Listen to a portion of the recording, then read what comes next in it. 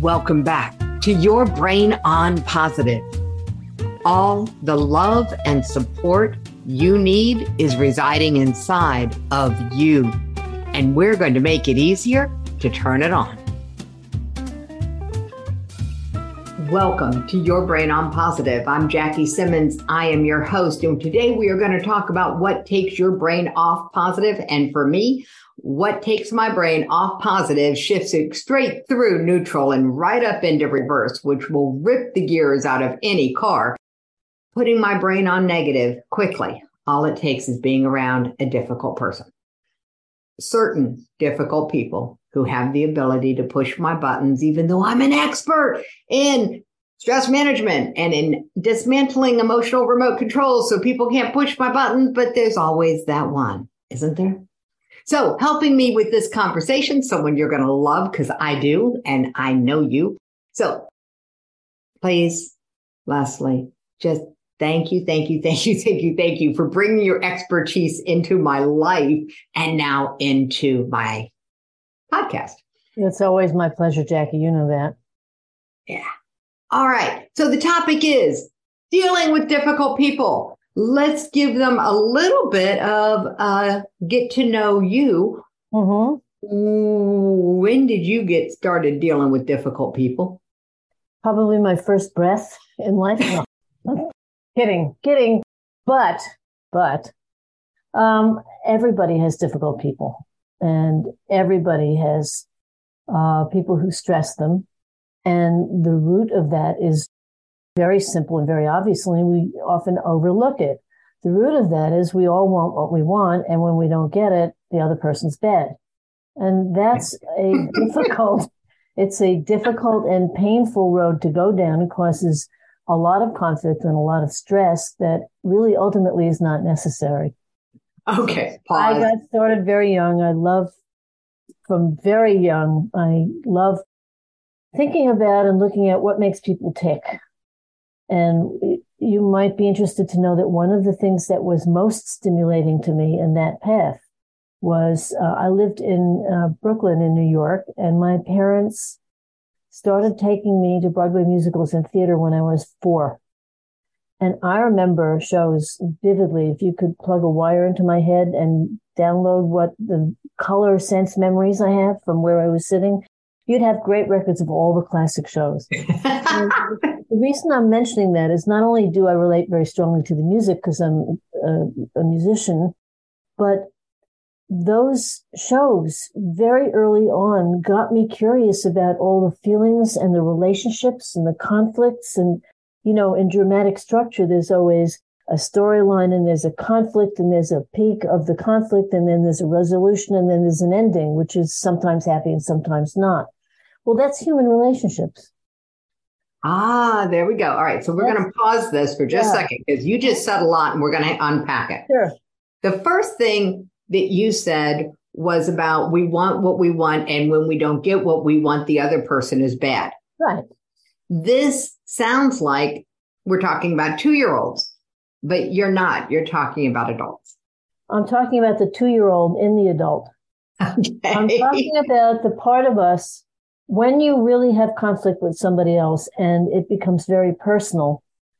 There's a wound or a threat or a dissatisfaction that's real, of course.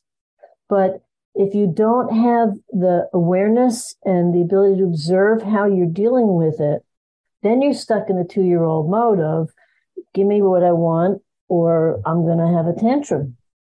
It's as an adult, learning about yourself, studying yourself, understanding the difference between your ego and your need. You learn strategies that are much more adult, much more effective to deal with difficult people. And in a bizarre way, which is really true, you learn that most difficulties are not personal. They're really not about you. When someone's being really difficult, it's their stuff. They're having the conflict. They're also saying, give me what I want. Yes. You know, and the what you want and the what they want can go sideways. And that space in between is the conflict. So before we go too far down that particular rabbit hole, there's a place that we're going to go. And so I want to reassure everyone, this is not going to stay really on the concept side. There are some very concrete things that we can all do to make dealing with difficult people easier. And it does not require us to do a lot of introspection or a lot of anything. So I want to reassure people that, as much as I would love to just have a personal session with you right now, even though this is a podcast, I'm kind of difficult person. What can we say? The power of this. All right. I want to give everybody just a little bit of a background for you because you have a nickname. And so let's talk about that for a second. Yeah. I mean, my nickname, everybody knows I talk about the elephant in the room. I'm known as the elephant tamer. You got a slightly different nickname, but it's along the same line. So how did you get tagged as the lion tamer? I got tagged as the lion tamer way back in the 90s. Because I was doing a lot of executive coaching, very senior management, very successful, really accomplished, high achieving, mostly executives, mostly men, who also were very abusive in their relationships with other people, people with a lot of very narcissistic traits who think that bullying people is how you win. And at a certain point, when you get way high up in corporate structure, you can't do that anymore. You have to be a lot smarter. Otherwise, your career is going to be over. That's just a fact. So I would be assigned to coach these guys and basically help them wake up and get a life. And the way I would do that, because they were obsessed with being the king and winning everything, would be to let them know that I was their best friend and that I wanted them to be much smarter, that they were getting bad feedback and that they had the control to change that. How could they change it? It's not about the other person. It's about how you behave and what you do. So one of my clients who headed a very big division in his bank said, it's like you're the lion tamer. And that stuck with me. There we go. All right. So the idea I do want to make one point for you, though, because you were reassuring people. There's one thing that's very important as we go into any of this discussion, because when we talk about difficult people, inevitably trauma gets mentioned somewhere. And what I want to say is it's at the root of all my work that dealing with difficult people, dealing with trauma, dealing with anything that's really challenging does not and should not and ought not, in my opinion, be a horrible, painful experience. It shouldn't be agonizing. It shouldn't be endless, I have to deal with this because I'm sick or I'm defective or I've got bad habits or I'm a victim or I'm abused. Although we have those feelings and they're legitimate, once you have those feelings, those are pointers that what you really need is to find the joy in your life, the positive energy in your life that's being blocked by these old habits of struggle, of pain, of trauma.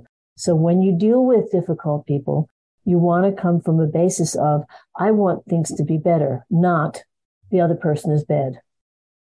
All right. So there we go. First clue on how to deal with a difficult person.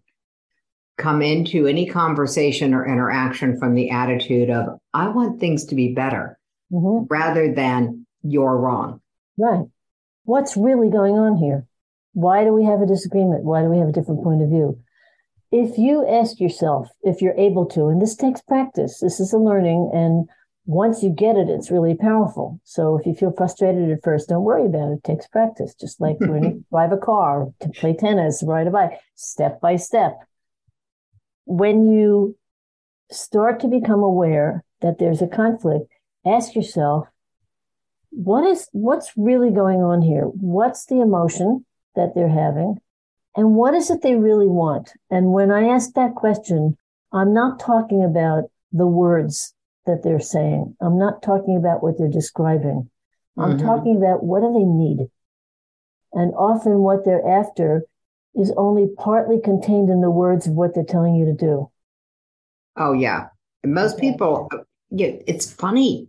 All right. When I get into goal setting, when I get into visioning, and I do a lot of this in my work with my clients, very often people have no clue what they want. They cannot articulate what they want. Right. Yeah. And so you're right. The words that come out of their mouths are not necessarily the whole story, and sometimes not even part of the same story as far as what they want. Right. Got So it. I tend to view, just the way my mind is wired, I tend to view interactions from the perspective of who's got the power, who's making the move. And I often actually almost think of it like, in sports, if you have a basketball team, they have a playbook of moves, or football. If we do the ball this way, then we move this way, we throw it. They have schemata for which moves to make to get to the goal. So I tend to think of, in an interaction, who's got the ball? What do they really want? Who's making the move? Who's pushing? Who's going after something? And who's receiving? And what does the person who's pushing really want? So, like, for example, in a corporate setting, you might have a guy who wants somebody on his team to implement a certain procedure or a certain decision that he's made. And his team member knows that it's wrong. And the team member says, no, I'm not doing that. Well, if the team member were really smart, rather than just saying no and getting into a fight and having an interaction, the team member would realize that what does he really want? He wants that scheme to achieve something. He'd look past the specifics of the words to what is he really looking for. And he'd say, I get that you want this thing to happen, but I'm not sure that's the best way to do it. How about we look at it this way? We can get what you want done by doing it this way. How about it? But that's addressing what the guy really wants, not the tactic. And if you're not clear what somebody really wants, because let's face it, we just said that it's not always clear to the person who wants it, and it's often not expressed out loud very clearly, even if they do know. Right. So what's the next question that we would ask? If the first one is, what do they really want? What do you really want? What do you need here? How can I give you what you want? What are you looking for? What will make you satisfied? What will make you happy? It's an endless list of questions. And they may or may not be able to answer it, but you are then deflecting that you are being told a specific thing that you are opposed to. Now, there are also softer ways to say no. When you're in a conflict with a difficult person, especially if they have what I would call more narcissistic traits, and I'll describe what that is in a minute so you can spot it, because there's a lot of it going around these days. There are reasons for that. That word is being bandied about a lot these days. And okay, good. Thank you. I'm glad you said that. So we're going to go there. All right. Okay. Finish your thought. What else would make you satisfied is that kind of questioning. What do you really need here? It's just simple. What are you really after? What end result do you need? What's the end result of what you need? So and I'm asking you that because I'm trying to think, is there a way I can do what you want that also feels okay to me? Got it. And in that scenario, in the work environment, it makes absolute sense. Absolutely. And in a personal environment, I just realized somebody facing this might bump up against this, that they go to ask one of these questions and realize the issue is that they really don't care what the other person wants. Right. Oh, that's a big aha. Well, you have choices. If you don't really care what the other person wants, do you want to be confrontational and say, I don't care, and walk away? In which case you're either constructing more conflict or jeopardizing the relationship. Or do you want to say, I'm not so concerned with this and I'm not comfortable with it. Is there something else we can do here? Can you get it done without me? If you're sticking with that same scenario of they want something that you're not willing to participate in. The language I'm using is softer in a way it's more respectful, but it is not judgmental. It's not setting up a personal opposition. You're bad because you're wanting this. What you want is wrong. That's a guarantee for conflict. 100%. Okay. There is no good resolution for what you want is wrong. So advice for the conflict avoidant. You can avoid conflict by learning a few different ways to talk to the people around you, rather than running and hiding or falling into what our society says are appropriate ways of dealing with things. The whole just say no campaign guaranteed to create conflict. Absolutely. Absolutely. And if you are conflict avoidant, then you are avoiding dealing with the truth of what's going on and you're selling yourself out. Ooh. If you are that afraid of difficulty or conflict, you're not taking care of yourself because you have this imagined idea that if you say no, the heavens will fall on you and the wrath of Khan will descend and you'll be destroyed by this angry person. Well, that's not helping you, because if you really get more aware, more alert, and study some of the strategies and the tactics that do work, you don't have to avoid the conflict, but you can dissolve it and still hold your own. I'm not big on conflict. If anybody's into astrology, I have Mars in Libra. I hate direct conflict. I've spent my entire career helping people learn how to negotiate with each other to get better results and resolutions without knocking heads. And sometimes, because I've done a lot of executive coaching, people really like to knock heads. They get their jollies by destroying other people. We have a number of politicians and celebrities. You just look in the news, you see people who are very, very destructive. They have what I call malignant narcissist traits or other mental health issues, and they enjoy really vilifying and shaming and destroying other people without boundaries. And I'm going to just pause this, and I'm going to say that if somebody takes a look at the news with an objective lens, it's all across the board. It is not any one politician. It is not any one celebrity. It is not any one political agenda. And it is not any one social agenda. It's our culture. So I'm not going to go off onto a whole rant, which I can easily do. But how did we get here? I was just going to say the root of that is technology. There you go. If you imagine in the late 1800s, if you were Sarah Bernhardt, the actress, or Abraham Lincoln in the 1860s, and you were very famous, how were you famous? People sent letters that were carried by horse across the country, and 5 days later, somebody'd know that you made a good speech. If you were really famous, people had to be in person to hear you and see you physically. Once we had the invention of radio, suddenly voices were out over the country. And people became much more famous because they had a bigger impact because they could be heard non-locally. Then we have television, we have movies first, and we have people, up on these huge screens, Clark Gable and Jean Harlow and Charlie Chaplin, all those people, and they become stars in the heavens. They're idealized and elevated because of the reach that the technology gives them. Then television is in everybody's homes, everywhere.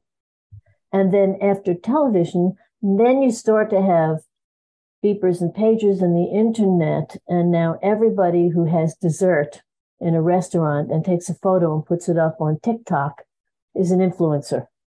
And being a little bit older, my question is, why on earth do I want to know that a 20-year-old had dessert that tastes like this? How does that contribute to my life? Now, I know a lot of young people really enjoy that. That's fine, but don't make it more significant than it is. Don't give it import when it doesn't have any. Our relationships are totally skewed. The value of one-on-one contact has been significantly interrupted and disconnected. And so we have more conflict with difficult people because people, especially people growing up in the last, let's say from the 60s on, who were hit with the technology in their teens and 20s in the 70s and 80s, especially in the 80s, and then in the 90s. Those generations of people don't relate the same way older generations did who were not grown up with technology. Any child you see in a restaurant watching video games on an iPad has a different brain neurology and a different relational system than older generations. And so our conflict, our ability to negotiate with each other, to connect on a real level is very different. And so in our culture, we have people who are completely non-empathic, do not know how to connect with people. Okay, so they are incapable of an emotional connection. I would say not incapable. They haven't been, that capacity hasn't been developed. They haven't been asked to learn that. Once my clients come to me that way, and then when I work with them, of course they learn, and big surprise, big shock. Their lives get so much better and so much happier. It takes some work, but absolutely they're capable. So the pause button, though, is I want to define empathy. And empathy is the ability to make an emotional connection. Yes, empathy is the ability to connect with someone else and to be able to understand what they are experiencing, even if you don't experience it. All right. So the ability to connect and understand without enmeshment. Right, exactly. I can connect to you and understand that in this moment you might be really ticked off. Mm. And I can empathize that you're angry without taking responsibility for it. That is one of the most succinct statements ever on this topic, because we run the gamut between the people who are unable to, they haven't developed the capacity to have an emotional connection and to understand someone else's emotions. And on the far side of that is the person who takes responsibility for other people's emotions. For what they shouldn't. And both people, don't should on me. And both people are out of balance. Yes, totally. They're on the far ends of a spectrum there. Yes. Yeah, on the far ends of the spectrum. Okay. So the sweet spot in the middle is where we want to go. When we are dealing with a difficult person, if we are unable to connect with them emotionally or understand their emotions, it's going to be more difficult to deal with them. Yes. And on the other hand, if we are not only aware of their emotions, but we are feeling responsible for their emotions, they're going to be more difficult to deal with because we're going to be trying to control what's not ours to control. Did I get it? The sweet spot in the middle. That's exactly right. The sweet spot in the middle is always going to be a little bit messy because we're human beings and we're not machines and we're not precise. So it's always going to be a mix of different feelings. So if you can't relate to the other person because they're just too hardcore and they're not being able to empathize with you and they just want what they want, you really need to take care of yourself and understand strategically how to keep your boundaries without necessarily antagonizing them. And if they do get antagonized, you have to know when to stop the relationship. Okay, so you said a big word.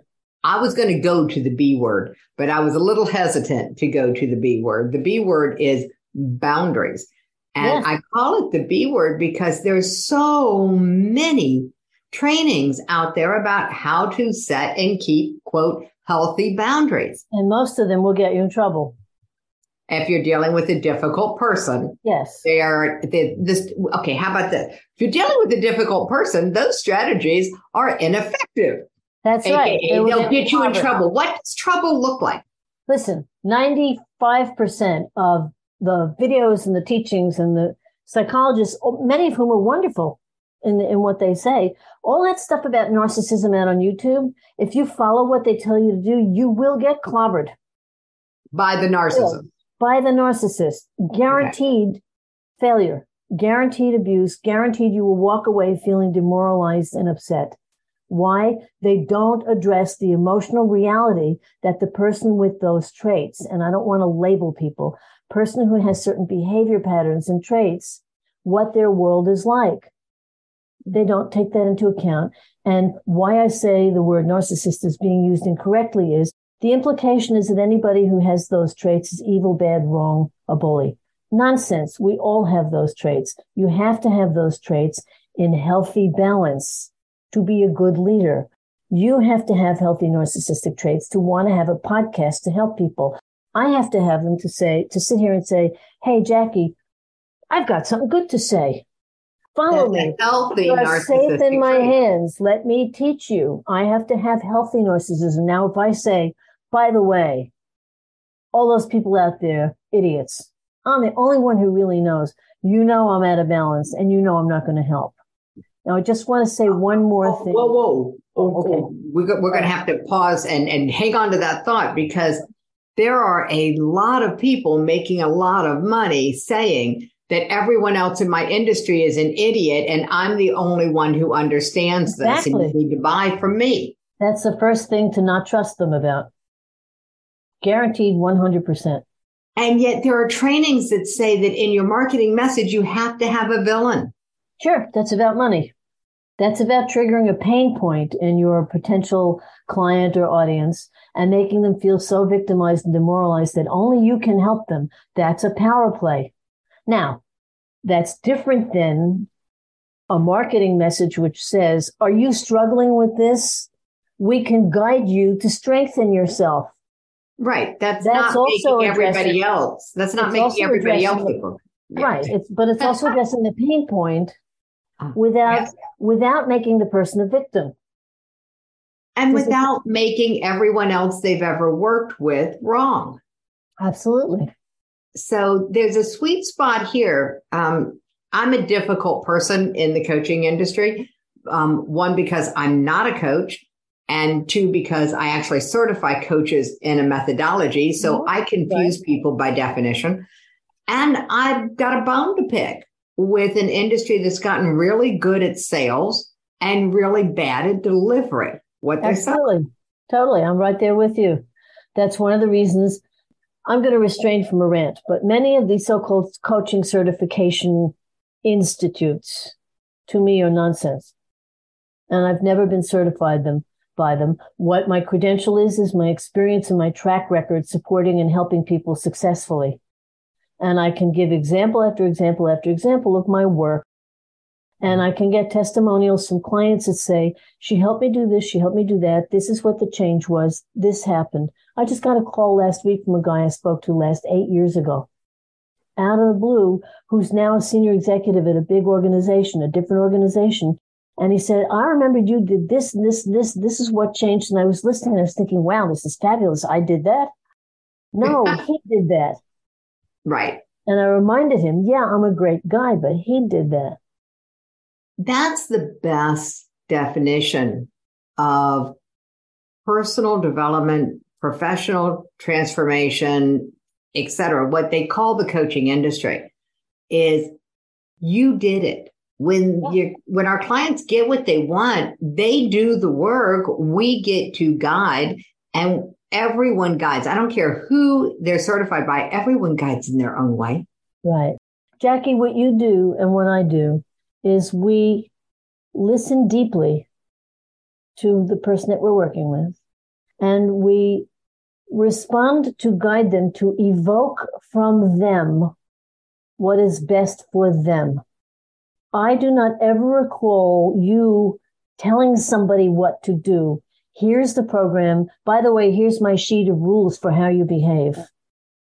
And I do tell my students in the certification program what to do, but they pay me to tell them what to do in that guidance. But that's teaching a skill. That's different. Yeah, when you're teaching a skill. Now, when I work with people, specifically dealing with people who have those kinds of extreme narcissistic traits, and they have to deal with it. And sometimes I've dealt with women in seriously abusive relationships where they were in danger. And I can't do that anymore because I get too angry on their behalf. It takes too much out of me. Seriously. I've done it and I'm not the person for that anymore. What I do teach people are a set of guidelines. Memorize this sentence. Say it this way. Here's the flag. But understand why I am telling you to do that. You need to spot what's going on to know which strategy to use. And those strategies are the ones that will help get through to that other person with all the defenses and the difficulties with the least conflict. You're not. And the elephant in the room is if you want to get through to them with the least conflict, we're about to lay down some ideas for you. Yeah. And if that is not your intention, then perhaps this is a relationship that's already over. Yeah. So I like to make it really. Or it can undergo change if you wake up. It can't stay the same, or you're going to just be miserable. Well, a lot of people are choosing to be miserable. It's their comfort zone, or in my world, the discomfort zone. Because they don't know, they're not aware, they don't have any awareness that they can behave differently. Now, this brings me to something I was going to say earlier, which I'll just say briefly. As our ability to relate to each other generation by generation has been diluted and disconnected more and more by our environment, we have, I believe, more and more situations of abuse in childhood, whether it's emotional disconnection, physical abuse, substance abuse, erratic behavior, all kinds of stuff that people growing up in disruptive environments that don't support them to be emotionally whole and emotionally intelligent.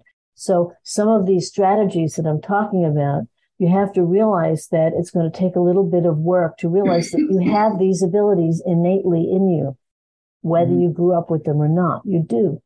Got it. So we're going to talk about this. This is the difference between nature and nurture. And this is why you started out with the trauma conversation, that we don't get out of childhood without trauma. No. Just like we don't get out of life alive. Right. Okay. These are certainties in my world. So we also have to deal with the fact that it's true for everybody. And there is no trauma that's bigger or smaller than any other trauma. It is just, we all have trauma. Now that we accept that, what can we do to deal with other people? Because we do have to deal with people. Right. To deal with other people who trigger our trauma, that's why we call them difficult, is not because of them, it's because they're triggering our shit. Pardon my language. No, actually, it's my show. I can cuss if I want. Absolutely. So, there we go. My show, my ballpark. The reality is that there are things that work for everybody across the board. And let's go ahead and give people some of those things that will work for them. And then we'll wrap this up for everyone. And I've got a couple of questions for you. So go ahead. Okay. So I'll give you the strategies, but I have to say that you have to understand the way I understand the word trauma, which is also seriously misused these days and thrown all over the place. So trauma happens when on some level, a person of any age feels survivally threatened. It is not mentally, it is not psychologically, it's mostly not even emotionally based. It's in the limbic system, in the amygdala, all kinds of hormones and neurotransmitters get pumped. What happens is somehow the person is perceiving a threat, and the threat goes down to, will I survive? And there are a bunch of reactions to that we go through. Now, what triggers the trauma is totally different for other people. It's not always somebody standing in front of you with a knife, whether they're going to stab you or not. It's not always a lion chasing you down. It's not only somebody threatening your job. It's not only someone threatening to hurt you. It can be somebody saying something that to everybody else is the simplest little inoffensive comment, and it stings you to the core for whatever reason. So you cannot define what is traumatic for anyone else. You need to go into their reality that this was traumatizing, this was upsetting, this caused a survival fear. And if it's still bothering them, they haven't cleared it through. So these strategies are ways to negotiate through that sense, because when you're dealing with a difficult person, in some way you are triggered that you're not going to be okay. The bottom line of it is you're not going to be okay. So I'm going to say that this example, say the person we're dealing with has what we call these narcissistic traits, which means that they see everything as an extension of themselves. Will they get what they want? Will they win? Or will they actually live in a win or die world? I get what I want or I won't survive, which is why they're so controlling and dominating and can be bullying, can also be very charismatic, very thrilling at the beginning, and then very stalking, when they like the chase, but once they've got you, then you're their toy. It's like the cat playing with the mouse, loves the chase and then tortures it just because they have to control the chaos in their inner world. So you knowing that about them, one thing you cannot do is say no. That will absolutely trigger their wrath. So there are ways to say no. Here's one. When you want to get somebody with those kinds of behavioral traits to say yes to something, never ask them a yes or no question, because they will be hardwired to say no, no matter what. Okay, so never ask a yes or no question. First of all, never say no to them. We'll get to that. We'll get to that second. Never ask a yes or no question. Here's what you do. Always give them two choices, both of which are okay with you. Either one works for you. One of which you favor slightly more than the other.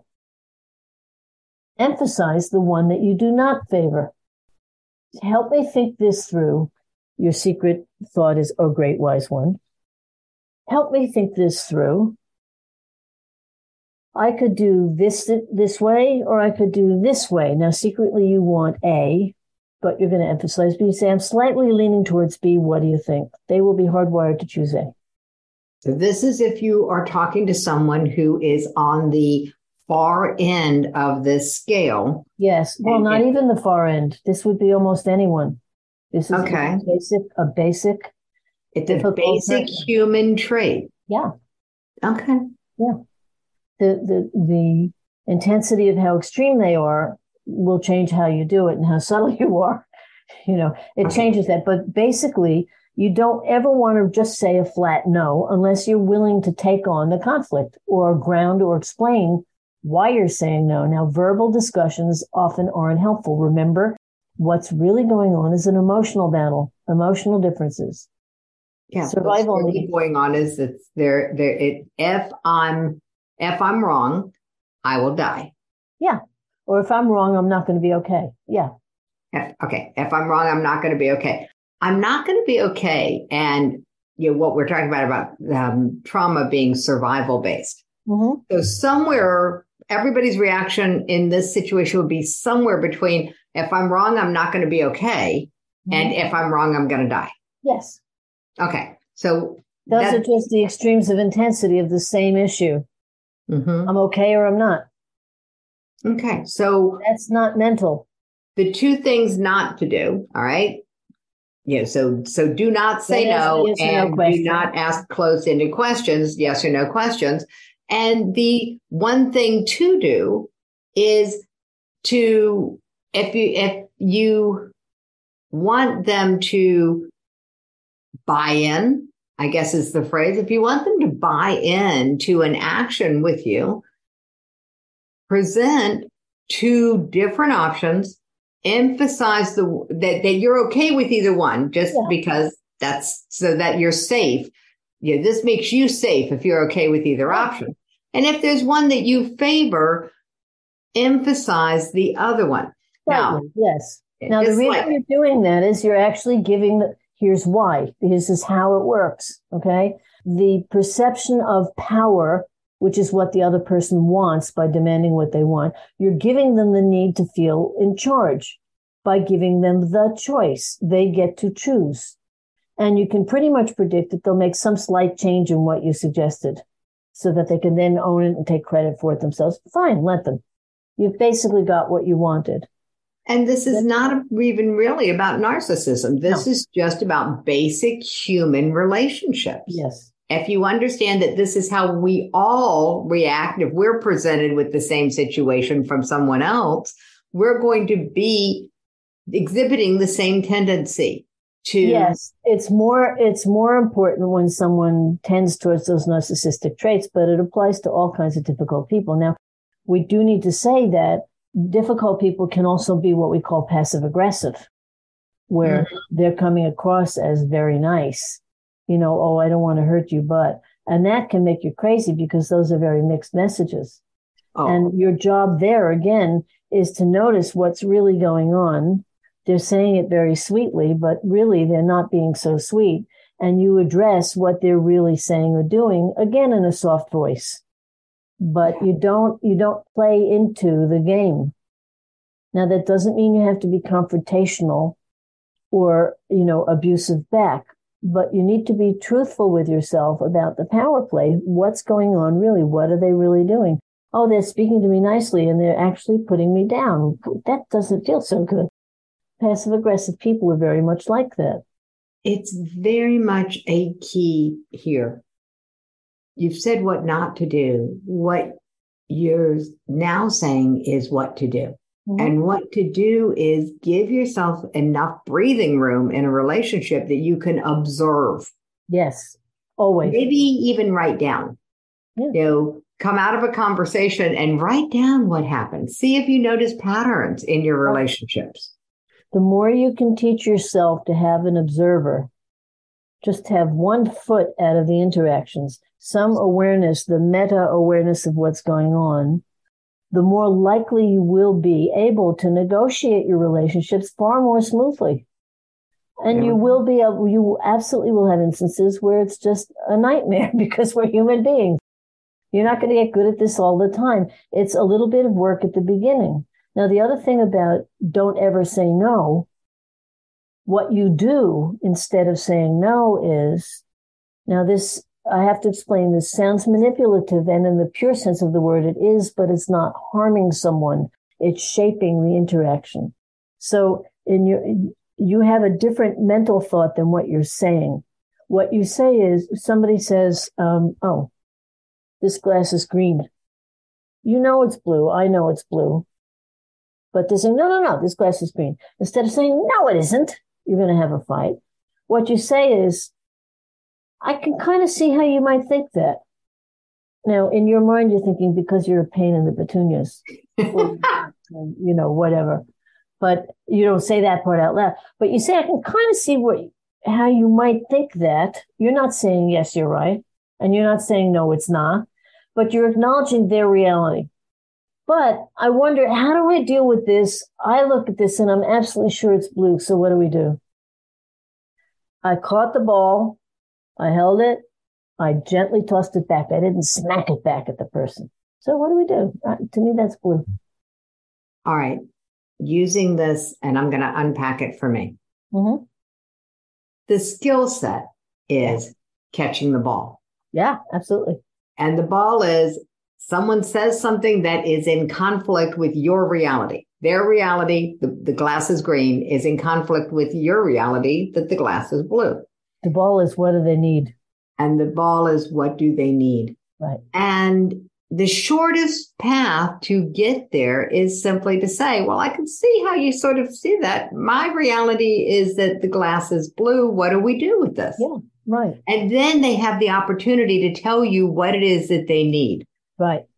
And if you do it any other way, you shut down the opportunity for them to be able to actually share, and you'll be in conflict. Yes. You can disagree without being in conflict using this strategy. Totally. You must disagree without being in conflict. Because the disagreement is your reality. That doesn't mean you have to win either. Mm-hmm. It's not about right or wrong. It is just about, we see things differently. What do we do with this? Yes. The conflict is when you equally and oppositely want to win the way they do. And there's no yielding or connecting or discussing. Now, I want to make one caveat here. If you are actually in physical threat, or an actual survival threat, or a major conflict like this person could fire you and you can't afford to lose the job, you've got to be careful about that. You can't be cavalier about, oh, well, this is my reality. You've got to use a lot more strategy, and you've got to be a lot more aware of the dynamics and go slowly. All right. What's really good news is I know that you have a course on this, and people are going to be able to find out about it on your website and in the show notes.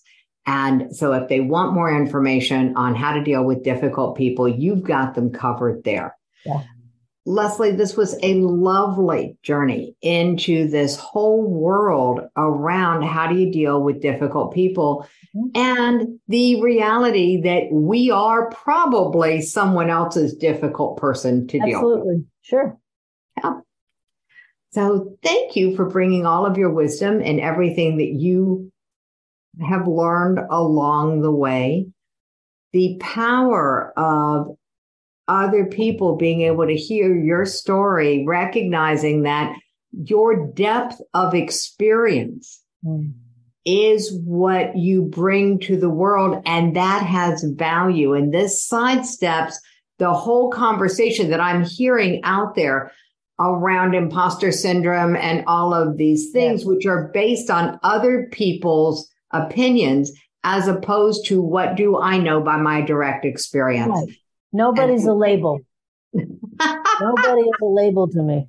Okay. I love it. Nobody is a label. And that's why what we know about narcissism is just people throwing around labels. It has no validity in a conversation. Trust your observation instead. Here's the thing. You have to trust your observation because it's not that it has no validity. A lot of what's talked about is valid, but they all go down the rabbit hole of trying to understand the psychology and the motivations, and you'll get totally trapped inside that person's head, and it's the last place you want to be. You want to observe what they really want. It's a behavioral approach, and you want to be in integrity and, if at all possible, in kindness. Remember that dealing with difficult people and trying to resolve it, even resolving your own trauma, the reason you want to do that is to make your life better, to be happier, to expand, to find more joy, not to just relieve suffering. That's a good goal, but it's only a tiny part of the story. It's the negative part. Okay, I won't suffer pain anymore. No, I want to thrive. So that's really the motivation for wanting to do this. You want to thrive and have more joy in your life. And there are better ways to get through difficult situations. So the goal is not just to survive, not even just to dial things down. The goal is to have relationships with difficult people where everyone thrives. Well, it's not always possible because they may not let you help them thrive, but you want to feel good about yourself. You want to be in integrity and feel good about yourself. Your highest self shines. There we go. And be kind to everyone, including yourself. Mm-hmm. Yes. I love it. We could probably go on and talk for hours. So what we are going to do is put a button on this one. There are some skills here for people to be aware of. Be aware of how often you just say no, and look for softer ways for addressing any situation with anyone. Be mindful of how many times you're asking a closed-ended question unintentionally. There are times where it's appropriate, but just be mindful, because these are habits we've picked up growing up. And make sure that if you're clear on what you want and you're working with someone who's difficult, that you have two options that both are acceptable. And when you present them, just slightly emphasize the one that is the least attractive if there is a differentiator between the two. Right. Least attractive to you. Because you are satisfying the other person's need to feel in charge and powerful in a way that supports both of you and doesn't harm you and calms them down. There we go. Perfect. Great. Thank you, Leslie. My pleasure. Thank you for turning on and turning up your positivity. We know that positivity is easier to maintain in a community, so we have one. Join our community on Facebook, Your Brain on Positive. If you've had an aha from the show, please head over to the community and share it. We love to celebrate wins.